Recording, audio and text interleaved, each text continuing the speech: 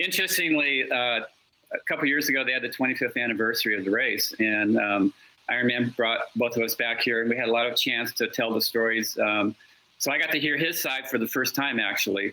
But one of the questions that we got asked was, do you guys know how far back third place was? And we looked at each other and we go, we had no idea. We had absolutely no idea. And they go, Greg Welch was third place. He was over 3 miles behind you guys. He was 22 minutes behind David. By the way, Greg Welch is a triathlon legend as well. I mean, this isn't some, bus boy. I mean, he's legit.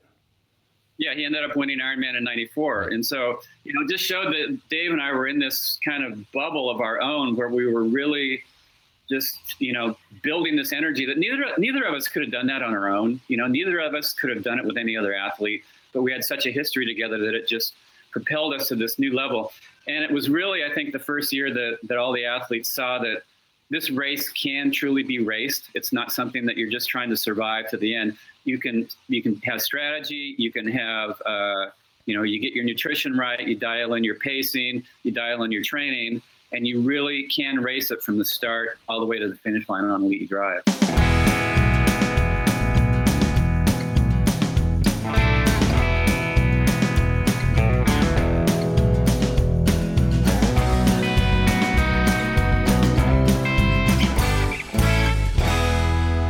Okay, we have a special guest to the Stages podcast, an old friend of mine, JB.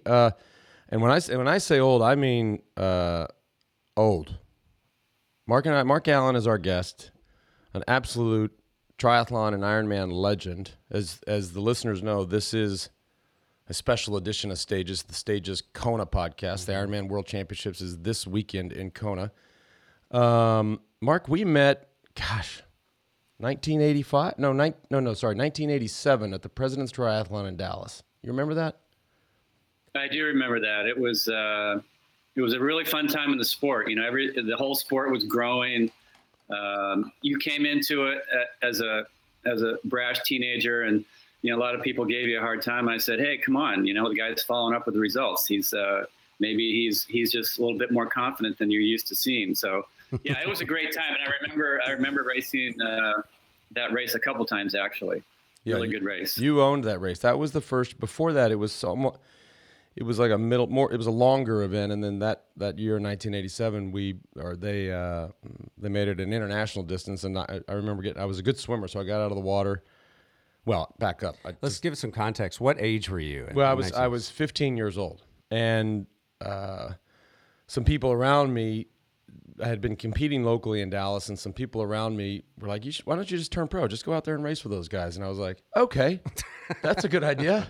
So I get my pro license or whatever, and we get in, the race starts, and I get out of the water with the leaders, with Mark and everybody. And then Mark and I did the whole bike ride together. I'm sure you were sitting there looking at going, who's this dude with me right now? This is the kid. And then we got to the run, and Mark proceeded to completely, go away from me like a vapor trail, and but I still hung on for I think 5th or 6th. And you know who I saw? Just last January, I was in Auckland, New Zealand. I hung out with Richard Wells. He's doing great. And he smoked us in the swim, but you ended up catching him on the run and winning. But I want to know in a second from you, Lance, what Mark Allen meant to you as a teenager growing up in that sport. But Mark, what was your first impression? What was going through your head when you met this kid back then? Well, he was 15, I was 29, so I was almost twice his age. I mean, 29 didn't sound that old to me, but 15 didn't sound that young either. It was almost like he didn't really feel like he was that much younger. And I don't know how, but somehow I had heard something about you. So, when you were in the race, it wasn't a surprise. And I can't recall how or who it was that told me, but yeah, that was great. And then, actually the race that I remember most with you, Lance, was the Bermuda Triathlon. Mm-hmm. Because we were, we were together out of the water. We were together going onto the bike, and then we took the lead from, I forget his name, but anyway, we're in the lead, right? You and I, and then this other guy was kind of dropping back, and you're going, are we doing good? Are we doing good? Are we doing good? And I'm thinking, we're in the friggin' lead. How much better can you do? And I was suffering, and you were just kind of like having fun with it. Fortunately, my run through that day also, but and then shortly after that, you kind of disappeared. Next thing I knew, you won junior worlds cycling. So you were off. Yeah. That there's a clip on YouTube from the Bermuda Triathlon, and they have these really strict rules there. As a man, you're not allowed to go without a shirt. So we had to race with shirts on. That are very strict. It's very undulating, that island. Very strict rule about the center line. You couldn't cross the center line. And there's just somebody sent me this clip on YouTube and I think you're in it too. It was you, me, and Mike Pig, and I was a little close to the center line, and Pig starts yelling, "Don't cross the center line! Don't cross this!" And here I am, 15. I look over, I go, "Hey, fuck off!" And I mean, it's on. I'm like, I watch that stuff, and I'm like, yeah, wow. There you go. So as you were a teenager and getting into triathlons and having a lot of great success early, you had to. What was going through your head when you're riding shoulder to shoulder with Mark Allen? Oh, I mean, you asked me what they meant to me. I have kind of a side. I haven't updated in a long time, but I had like a second Twitter account under Juan Pelota, and Juan Pelota was the triathlons. Lance Armstrong was the cyclist. Juan Pelota was the triathlon. That's all I talked about on that Twitter feed. And my bio in Juan Pelota's profile was, I grew up idolizing the Big Four. And so for those new to the sport or new to the show, the Big Four were Mark Allen, our guest right now, Dave Scott, who will be our guest later, Scott Molina, and Scott Tenley. And so I really, as a kid growing up, I grew up in Dallas. I grew up through the Roger Staubach era, the Troy Aikman era. I loved all those guys. But my true heroes in sports were these guys, and so it was a big deal. And so then you get there and you're like, I mean, it was out of body. I didn't know what to think, but I knew that it was cool. Yeah. So eventually, we're going to get to maybe some of your predictions, which you may or may not enjoy doing. But everybody wants to know what Mark Allen thinks of who's going to win, men and women. But I'm curious, Mark, are you surprised, or is it just become the norm for you that everyone still talks about 1989 so much? It has just become literally a legend. Yeah, it's 28 years later, and that day unfolded in a really interesting way because it was the first year in 1989 that I went into the race kind of really just wondering, how am I going to actually have a good race? I'd been there 6 times already. I'd finished second, I'd finished third, I'd finished fifth. I'd been in the lead, at the end of the bike. I'd been in the lead going through town on the run. I'd been in the lead halfway through the marathon, but I couldn't hold it all the way to the end. And so I really had a goal that year of just sticking with Dave and saying, look, this guy's won the race 6 times already. He knows how to do it. He knows how to pace it. Just follow his lead and see what you can learn, and I really didn't know if I had what it took to win. But my goal that year was just to actually race all the way through it, to not just have 6 hours of greatness and then have 2 hours where I'm surviving. And so, we worked together out of the water. I stayed right behind him the entire way on the bike. And every now and then, he'd look back to just kind of see what I was doing or how I was feeling.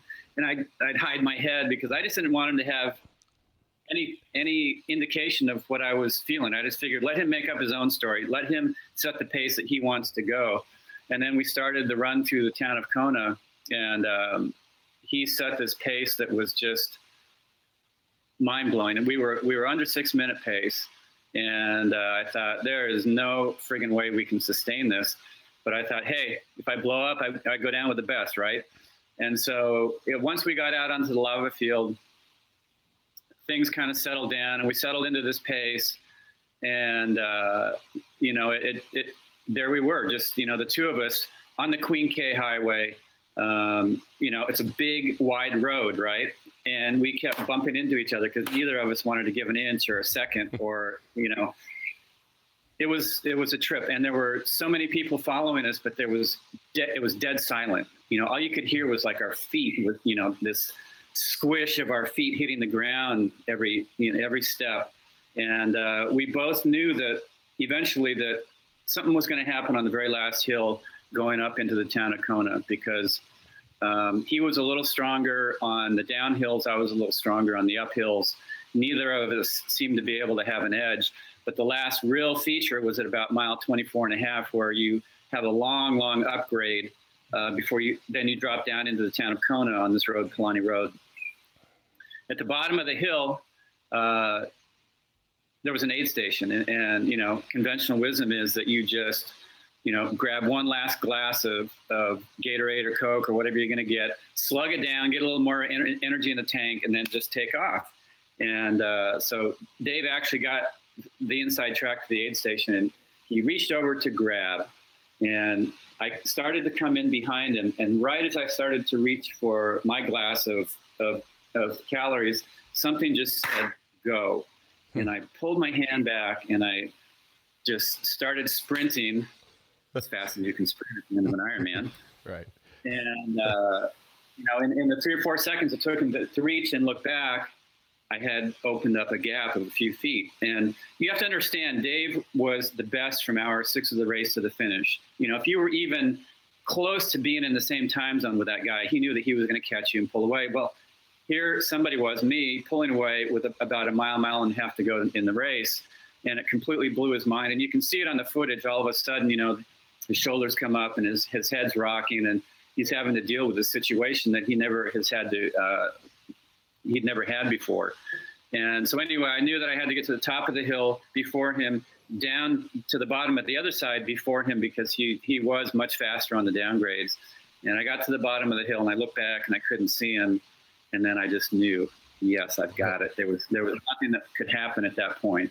Because you thought, I mean, for the listener at home, so Mark there was a European equivalent to the Hawaii Ironman. And I don't, an Ironman was in its early stages, but the European equivalent was the Nice Triathlon, which was not quite as long, but was still damn long. And Mark had won that 10 times, and he'd gone to Kona a bunch of times. And it almost, and I guess the buzz in the tri world was, you're cursed. I mean, you cannot, there's just some kabuki magic on you that you cannot win this thing. And, you know, that was in, you know, that last, or in 1989, which ironically I was at that race. You finally win. The thing that kills me, and I'm looking at the results here over the last 40 years of the Hawaii Ironman, your time, and this, check this out, JB.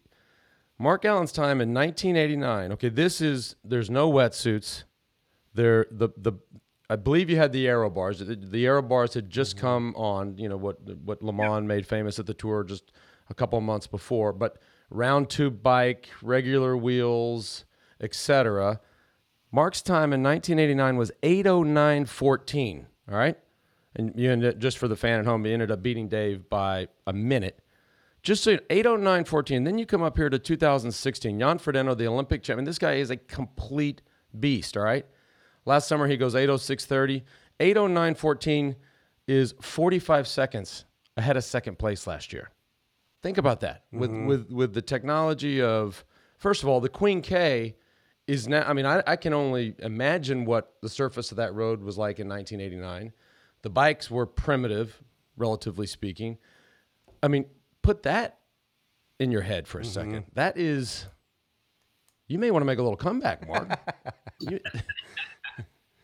You know, the part of it is kind of like what you were saying about, you know, people are saying, hey, this guy's cursed. He can't win in Hawaii. He can win Nice. He can, you know, going into the Ironman that year, I'd won the first ITU Olympic Distance World Championship. So it looked like I could win everything except this one. Right. You know, the biggest race in our sport, the biggest one-day sporting event that I was ever going to take a part of. And, you know, part of the challenge of winning here is that the Big Island of Hawaii is a very, very powerful, intense place. I mean, you feel it when you get off the plane. You know, they open up the door, they roll the stairs up, you walk down onto the tarmac, and you just feel this intense energy. And before 89, it was very intimidating for me to go there and think, I've got to race. It's not just that it's hot. It's not that it's windy. I mean, those are big elements, but there's something about the energy of this island that is so intense. And instead of sort of embracing that, I was intimidated by it. And so, you know, how are you going to win a race that you go into and you're just going, like this. There's no way. And so that year I'd actually started studying with a gentleman, Brant Secunda, who teaches shamanism, which is a way of connecting with places like this and embracing that energy and saying, hey, let me just be here and just do my thing. Let me just do it in a good way. Let me just give everything I have, and hopefully that'll honor the island. I mean, this island has that spirit of aloha, or I mean, you've been here, Lance, so Sure. you know it's very different than anywhere else. And so that day, that's kind of what I did. That was my in the other 6 years when we were out there on the lava on the marathon, it's, you have an aid station every mile, and in between there is absolutely nothing. And in the years before that, I'd look around and I just thought, this is like a living hell, But that year, for some reason, Dave and I were running along. I mean, it was the most intense thing in the world to be racing a guy for 8 hours side by side. And every now and then I'd look around and I go, wow, I mean, look at this. This is so amazing.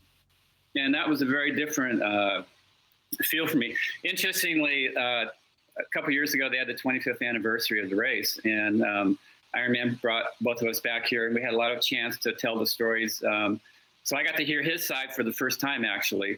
But one of the questions that we got asked was, do you guys know how far back third place was?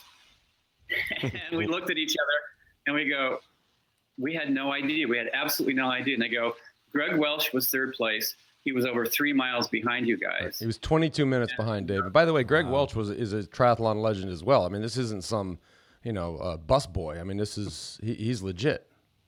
Yeah, he ended up winning Ironman in '94. And so, just showed that Dave and I were in this kind of bubble of our own where we were really just, building this energy that neither of us could have done that on our own. Neither of us could have done it with any other athlete, but we had such a history together that it just propelled us to this new level. And it was really, I think, the first year that all the athletes saw that this race can truly be raced. It's not something that you're just trying to survive to the end. You can have strategy. You can have, you get your nutrition right. You dial in your pacing. You dial in your training, and you really can race it from the start all the way to the finish line on Elite Drive. Right. I mean, maybe before that, because that year was so dynamic, and it was like a boxing match. Again, being there and watching it up close. But I think before that, it was almost like a freak show. I mean, it did start. Let's be honest. I mean, this event started as kind of a dare or a freak show, or like let's take this long swim and those long bike ride in a marathon and see who can do it. But this was the first time where it was like, whoa.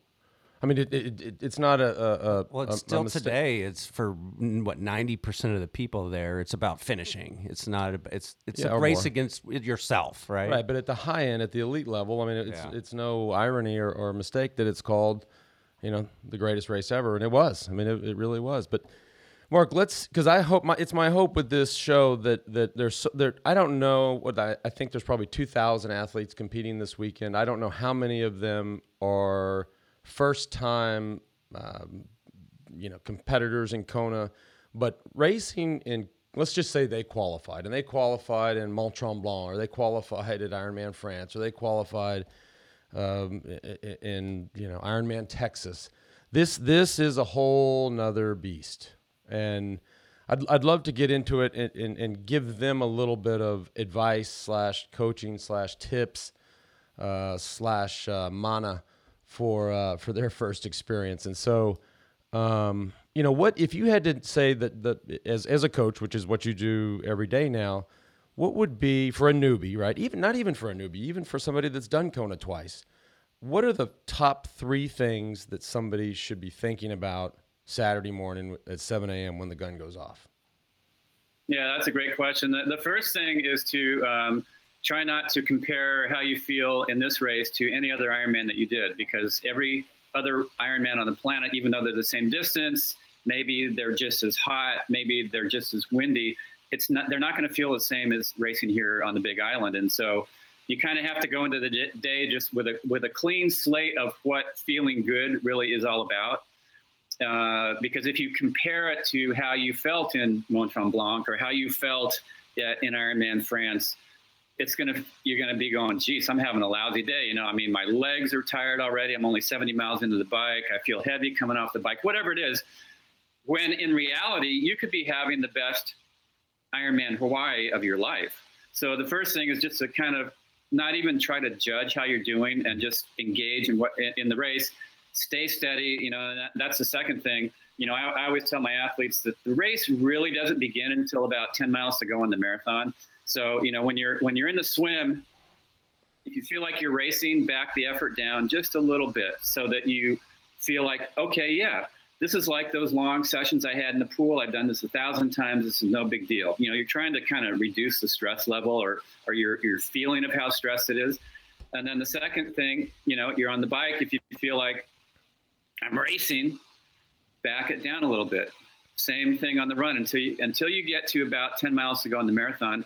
Keep backing that effort down so that you feel like, hey, I've done runs like this. I've done bikes like this. This is just another training day. And then when you get to mile 10 with mile 16 of the marathon, 10 miles to go, then you can let it rip. Like I said, letting it rip in Kona is very different than on a 10-mile run. But and then the final thing is to just really take care of your nutrition and your hydration. Most people find that with all of the aid stations, they end up taking in more calories and more fluid than they need. And then all of a sudden they get backed up and they feel nauseous. So, have your plan down of how many calories an hour you're going to have, how much fluid you're going to take in per hour. Try not to overdo it. It's much easier to overdo it with all those aid stations than it is to underdo it. And then, the last key is really just to know that no matter who you are, first to last, there's going to be 1,000 moments in the race where you want to quit, where, your legs aren't feeling good, or you're tired, or you're having a hard time concentrating, your energy dips. That's just part of the day. Have that be okay, because, stick with it. Chew the race up in small enough chunks that you can get your mind around it. An example, in 1995, my last Ironman, I was 37 years old, and I was coming back trying to win my 6th title here. And I had this grand plan of thinking, gee, if I could go out as a champion, set a new course record, what a way to do it. Well, it was one of the windiest days ever in the history of the race. So the record was out. And there was a guy named Thomas Hellriegel, who was 24, 13 years younger than me, who was just hell on wheels on the bike. He came off the bike 13 and a half minutes ahead of me. He was in the lead. And I came off the bike, and, I came into the transition area, and I knew he was way out there, but I didn't know quite what the gap was. And somebody goes, "Go get him. He's 13 and a half minutes ahead of you. You can catch him." Yeah. Thanks, bud. I'm thinking, 13 and a half minutes. Nobody's done that. Nobody's ever done that. And so I thought, what can I do? And I thought, that's 30 seconds a mile. Every single mile I've got to make up on this guy if I'm going to catch him at the finish. And I thought, there's no way I can do that. And so then I thought, what can I wrap my brain around? And so I thought, well, let me see if I can just make up an inch or a second every single step. And that was something that I could go, okay, I can, that's a small enough chunk that I can just get out there and try and do that. And I did that. And eventually I did catch him at around mile 23. But anyway, so, if you're having a lousy moment, realize, hey, that's just part of the day. You're going to come back out of it. Keep breaking your race down into pieces that you can wrap your mind around it, and just give it what you have in each one of those moments. And then at the end of the day, after it's all over, then you can look back and ask yourself, how was that race? Like I said, 95, coming off the bike 13 and a half minutes behind the leader, I thought, I'm having the worst Ironman in my life, right? But when I look back on it, because it was so intense and so challenging to pull off that victory, it really was the greatest race that I ever had here. So you never know. You never know. And I always, Mark, we talked at the start of the interview about our history back in the 80s doing tries. And then I went back to triathlons in 2012. Of course, at this point, Ironman Corp is a full-blown juggernaut. The half Ironmans have come on. And so I started in Panama, and then I went on to Galveston, and started doing all these halves. And this is only 5 years ago.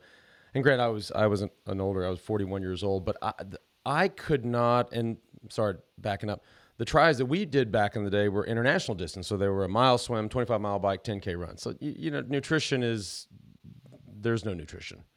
So as I get into these halves, I was thinking like a cyclist. I was like, well, I'm going to be out here for 4 hours and I'm going to be going so hard. So I have to eat so much. I was jamming down food. And sure enough, I'd get off the bike within a mile or two on the run. The gut just completely shuts off. You alluded to it. I think That to me, and the way I sum it up to people is a triathlon isn't 3 sports. It's actually 5 sports. It's the swim, the bike, the run, the hydration, and the nutrition. And if you don't get those the last 2 sports right, your day is either done or is going to be awfully miserable. Obviously, these folks going into this thing, most of them, I would think, have some kind of a plan, either through a coach like you or just through their own experience. They'll know how much to eat, how much to drink, when to eat, when to drink. But my question, and I'll tell you what happened afterwards, how I figured it out, but what happens, I mean, you touched on it, and it happens to so many of us, and it was happening to me in 2012. I would get in this place where I couldn't, once my gut shut off, I couldn't get out of it. Like I just was walking. I mean, I couldn't. So what happens to Sally Mae, who's, mile 2 of the marathon, and she's completely, empty because her stomach has shut off. She's nauseous. She's maybe throwing up. She might have diarrhea. She's sitting there going, all right, when is this going to stop? It's like a bad trip. Yeah, I think the hardest part of this race to get right is the nutrition and the hydration. In all the Ironmans that I did, including the ones that I won, there was only one where I didn't get sick to my stomach and throw up. So that's not a great testament for my dialing it in. I didn't actually get it right until the final one in 95. General guidelines for people, 300, 350 calories an hour. It seems to be about the maximum that people can take in. Some people certainly can take in a little more. Others don't even need that much. A total maximum of 30 to 40 ounces of fluid per hour. If you exceed these, which it's very easy to do, like I said, because there's so many aid stations, then you get stuff in there quicker than you can absorb, and then it just backs up, and then it is a real problem. So it's best to try to kind of tune into your body. Your body also isn't going to absorb in a completely linear fashion. So maybe you're taking in 300 calories an hour, 350 calories an hour, but you might have 15, 20 minutes where your body will not take in anything. And if you tune in, you go, I'm not going to be able to absorb anything right now. And then after that, all of a sudden you can slug down a ton of it and you'll be able to get it in. Your body has these absorption cycles so you can't just like clockwork every 15 minutes, give it a certain amount. You have to kind of look at the overall picture. So by the end of the bike, I want to take in this many calories. And so you try to keep tuning into how much you've taken as you go through it. Same with fluid, same thing on the run. Try to avoid solids. If you take in energy bars, those things are just going to sit there and they're going to stop everything up.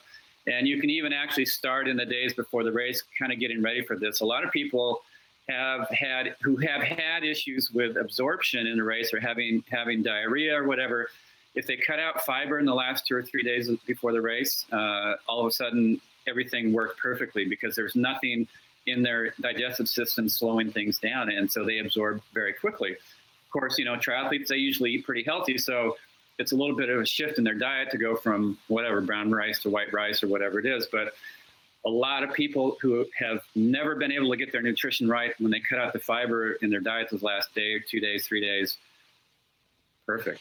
And what about, you hear a lot, and this is one thing that we dabbled with back in 2012, that there's always this dance between sugar and salt, right? We all know that we need energy, and you need energy foods, a gel, however you get them.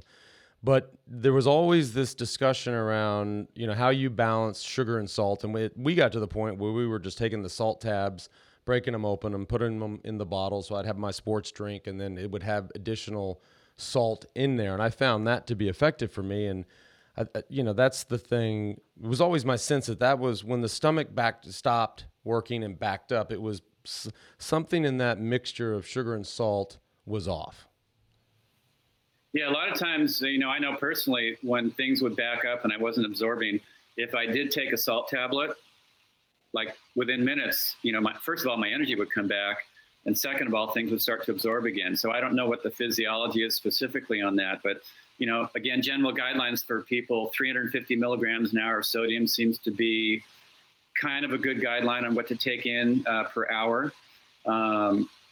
But the way I did it was I had my sport drink that I knew had a certain amount of sodium in it. And then I had some salt tablets that I could also access so that, I'd take my drink, I'd take some water, I'd take, my energy drink.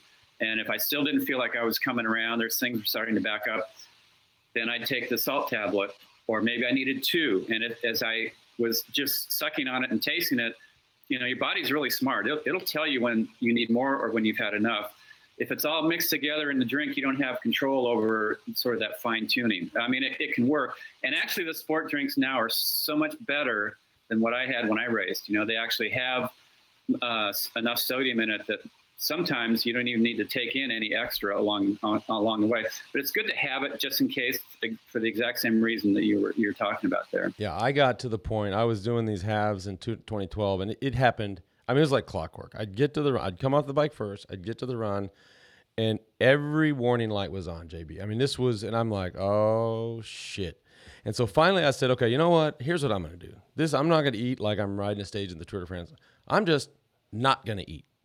So then I went down to Half Ironman Florida in Orlando, or in Haines City, outside of Orlando, and I had a very light breakfast, and then in the race I was gonna have one honey stinger waffle on the bike, just one, versus God knows how many before, and then I was gonna have a gel in T2 that I could carry in the run just in case I was getting a little fuzzy, and come out of the water fifth, get on the bike.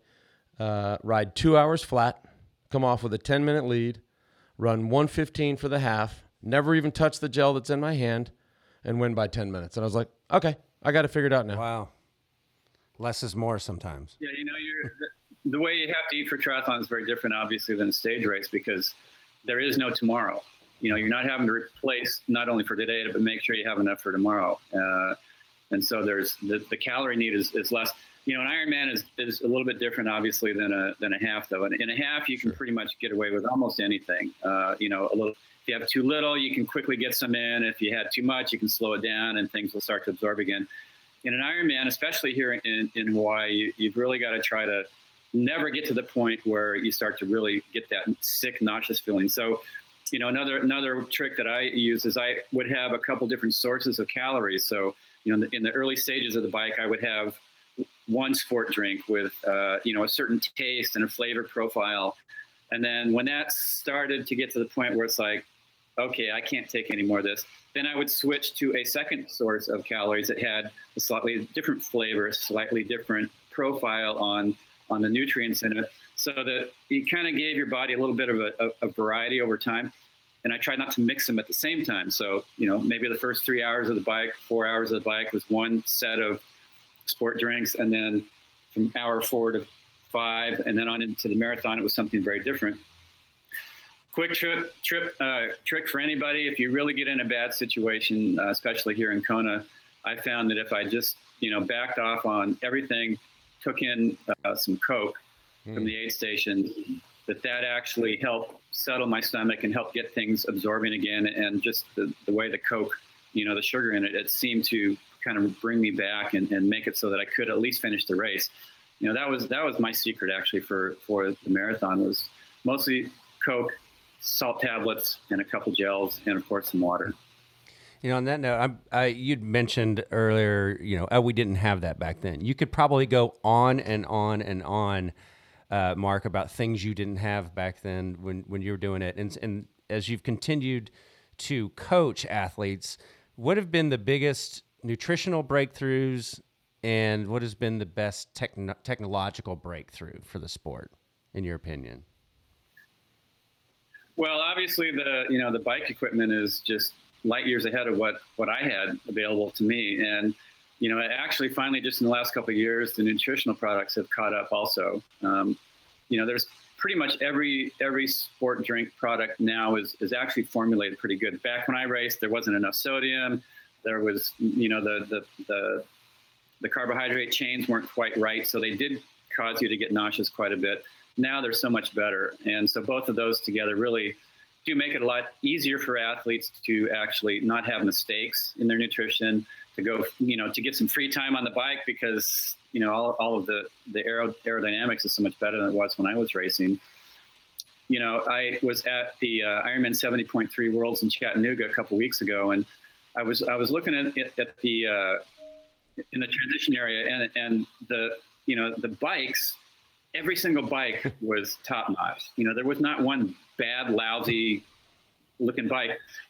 Not only that, but as I was watching the athletes cross the finish line, there was basically nobody who looked like they shouldn't have been there, you know. And to be honest, in the past, there's a lot of people at some of these races where you think, geez, how did they do that? You know, maybe they're a little heavy, or that, you know, they don't look fit.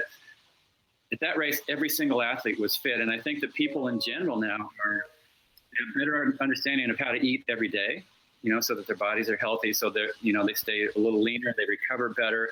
And then obviously, you know, with some of the advances in technology with training, with, you know, your GPS devices and power meters and stuff, it's a whole other level from what I was able to utilize.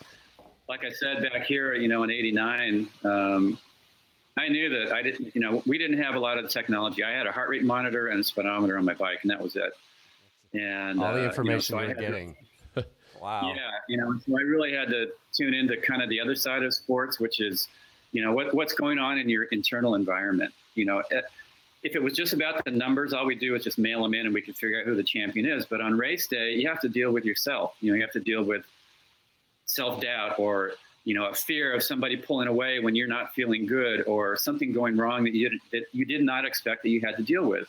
And, you know, that was a big part of what I developed within myself, so that regardless of what happened, hopefully I was able to just stay engaged in the race, to not give up, to, you know, just keep going through those very, very tough moments where it would have been so easy to just throw in the towel. And actually, like in 1995, that comeback against Hellriegel, pretty much every one of the guys in the top 10 came up to me afterwards and they go, dude, how did you do that? They go, I would have just given up. I mean, 13 and a half minutes, you know. And I, you know, to go back, you know, like I said, I studied with Brant Secunda, who really gave me skills to just be able to get my mind to be quiet in the race. And you know this, Lance. If that little voice is going on, like, I can't do it, my legs are killing me, my stomach's backing up, I should just throw in the towel, you're never going to be a champion.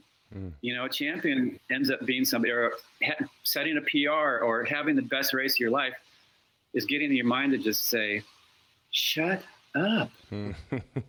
Calm down, mind. Right. And when you're quiet, all of a sudden, every possibility comes back to you. Yep. I know JB wants to ask questions about but before we get to his extreme curiosity about who's going to win the Ironman, I just want to say and Mark, you know this better than anybody. For anybody in Kona that's a first timer, and it is you're there for not that long, you're not going to go out and ride the course. There are probably a lot of people that go drive it. You're going to go drive along the Queen K, and it's going to be going. You're just like this. You're just like this. There's no climbs. You climb up to Hawi to the turnaround. That feels a little bit like a false kind of a climb. You turn around, you come back, and it does this again. You're like, okay, it's not. Keep in mind, guess how much vertical gain there is in the Hawaii Ironman? No clue. 6,000 feet. Really? That is. It's just always rolling. It's always up and down, and you know that's a lot of vert for 100 plus. I mean, that's you know, that's not something to take lightly. You know, something I want to. It's so deceptive. You think there's not really that much climbing, because, like you said, there are no true climbs like you get in Nice. But over the course of the day, it's like everything else here. It's this slow, steady grind that just keeps tightening the screws on your effort, and on, you know, trying to get you to the point where either you crack or you go to a completely different place where you find the strength and ability to just stay focused you never would have to go to otherwise. But then that's what makes this race so special, because when you cross the line and you think back, you go, wow, I didn't know I had that in me. Awesome. Something I want to know about, Mark, you know, I've been around cycling and cyclists more, and arguably they're a pretty odd bunch, right? And then with Ironman triathletes, you're just taking it to a whole new level of the way these people are wired. So combining, you know, your history and experience with it, and now as a coach, like how would you describe a common thread among people that do this? What motivates them? What's going on in their head? Because for the rest of us who've never done an Ironman, it's so out there that we don't quite understand it. How do you explain it? And is there a common thread? You know, for me, it was just it was like this really complex puzzle to try and figure out. And it was really intriguing for me. Like, how can I come to the Ironman in Hawaii and really have a great race? It was obviously it was devastating in the early years. It was very hard to pick up the pieces each year. 6 years in a row where I didn't win, I'd fallen apart. But it was so intriguing, thinking, what do I need to do to bring into this so that I can really have a great race? And so it's this amazing puzzle that slowly the pieces start to get put together, and eventually, if you gain enough experience, all of a sudden it gels. And when it does, it's the most incredible feeling. I think that's part of it for a lot of people. You also, it's a great sport because people just love the way they feel when they get fit like this. And it's also a great community. I think once people get into triathlons, you had your group that you trained with, Lance, there's a great camaraderie. And I think it's actually the training that people love the most. It's going out there, you got your training buddies, you got your sessions that you do with your friends. You also have some time where you're out there by yourself and you can just reflect on sport. You can reflect on life. It's a lifestyle that is, making you a heck of a lot healthier than people sitting around in their couch all day. Yeah. Yeah. I'm very interested in what it's going to be like for you as the race going on as a coach. I mean, are you working with any of the elite competitors that are contenders, or is it just people trying to finish for the first time? A little bit. What will you be watching for and interested in? Yeah, most of the people that I work with are all age group athletes. And they just have this dream to come to Hawaii to actually qualify and get here. And then once they get here, to cross that finish line. And some of them obviously are going to be trying to win their age group. It's just great to see them out there, giving it everything they have along with everybody else. When you have over 2,000 people doing this intense event where they are all giving their best on that day, it really does raise everybody up to a level that they would never be able to get to anywhere else. I do have, my top pro that I coach is Timothy O'Donnell, who's been third place here a couple years ago, sixth place last year with his best time ever. He's married to Miranda Carfree, and they had their daughter Izzy about a month ago. And so he has a little bit extra motivation to try and make this the year that he's the champion. He's super fit. He's done a lot of sessions that are even a lot better than I did when I was racing. Interesting. And I'll keep all those secret until after the race, but it will obviously not be easy. Nobody rolls over and plays dead here. Jan Frodeno coming into it. One of the things that he commented a couple of years ago is he said, I know how to get up for a specific race. And he showed, history shows it. Gold medalist in the Olympics, winning here last year. The guy that obviously everybody's going to have their eye on this year is Patrick Lange, who was, he set the marathon record last year, breaking my marathon best by, 15, 20 seconds. Apparently he's been doing a lot of work on the bike because that is a little bit of his weakness. Obviously a great runner. It's stacked. You have Sebastian Kienle, who really, he's got something to prove. He hasn't had a great race compared to his championship here. And so it's just going to be an exciting day. What I love about it is that I can never predict what's going to happen out there. Everybody says, well, who do you think is going to be leading off the bike and into the run and all this kind of stuff? It's like, I have no idea, because there's a million things that could happen. There's a million different scenarios that could unfold through the day. So even though I have been here every year except for one since 1982, I really don't know how the race is going to unfold. And so it's a mystery and a surprise and a really exciting day for me to be out there and watch as well. But given how mental this event is, as I was looking through the list of winners, having won before must be a tremendous advantage compared to a lot of other sports. And you were living proof of that. Once you got over that barrier, right? It was then the history went down in the books. So the repeat champion, in your opinion, has a great advantage. Do they not? I think they absolutely do. One, you have a certain confidence that you didn't have prior to that. And the guys who seem to be able to come back, or the women who seem to be able to come back and repeat, are the ones that are not looking to replicate what they did the previous year, though, because when you win, you realize that every year is going to be different.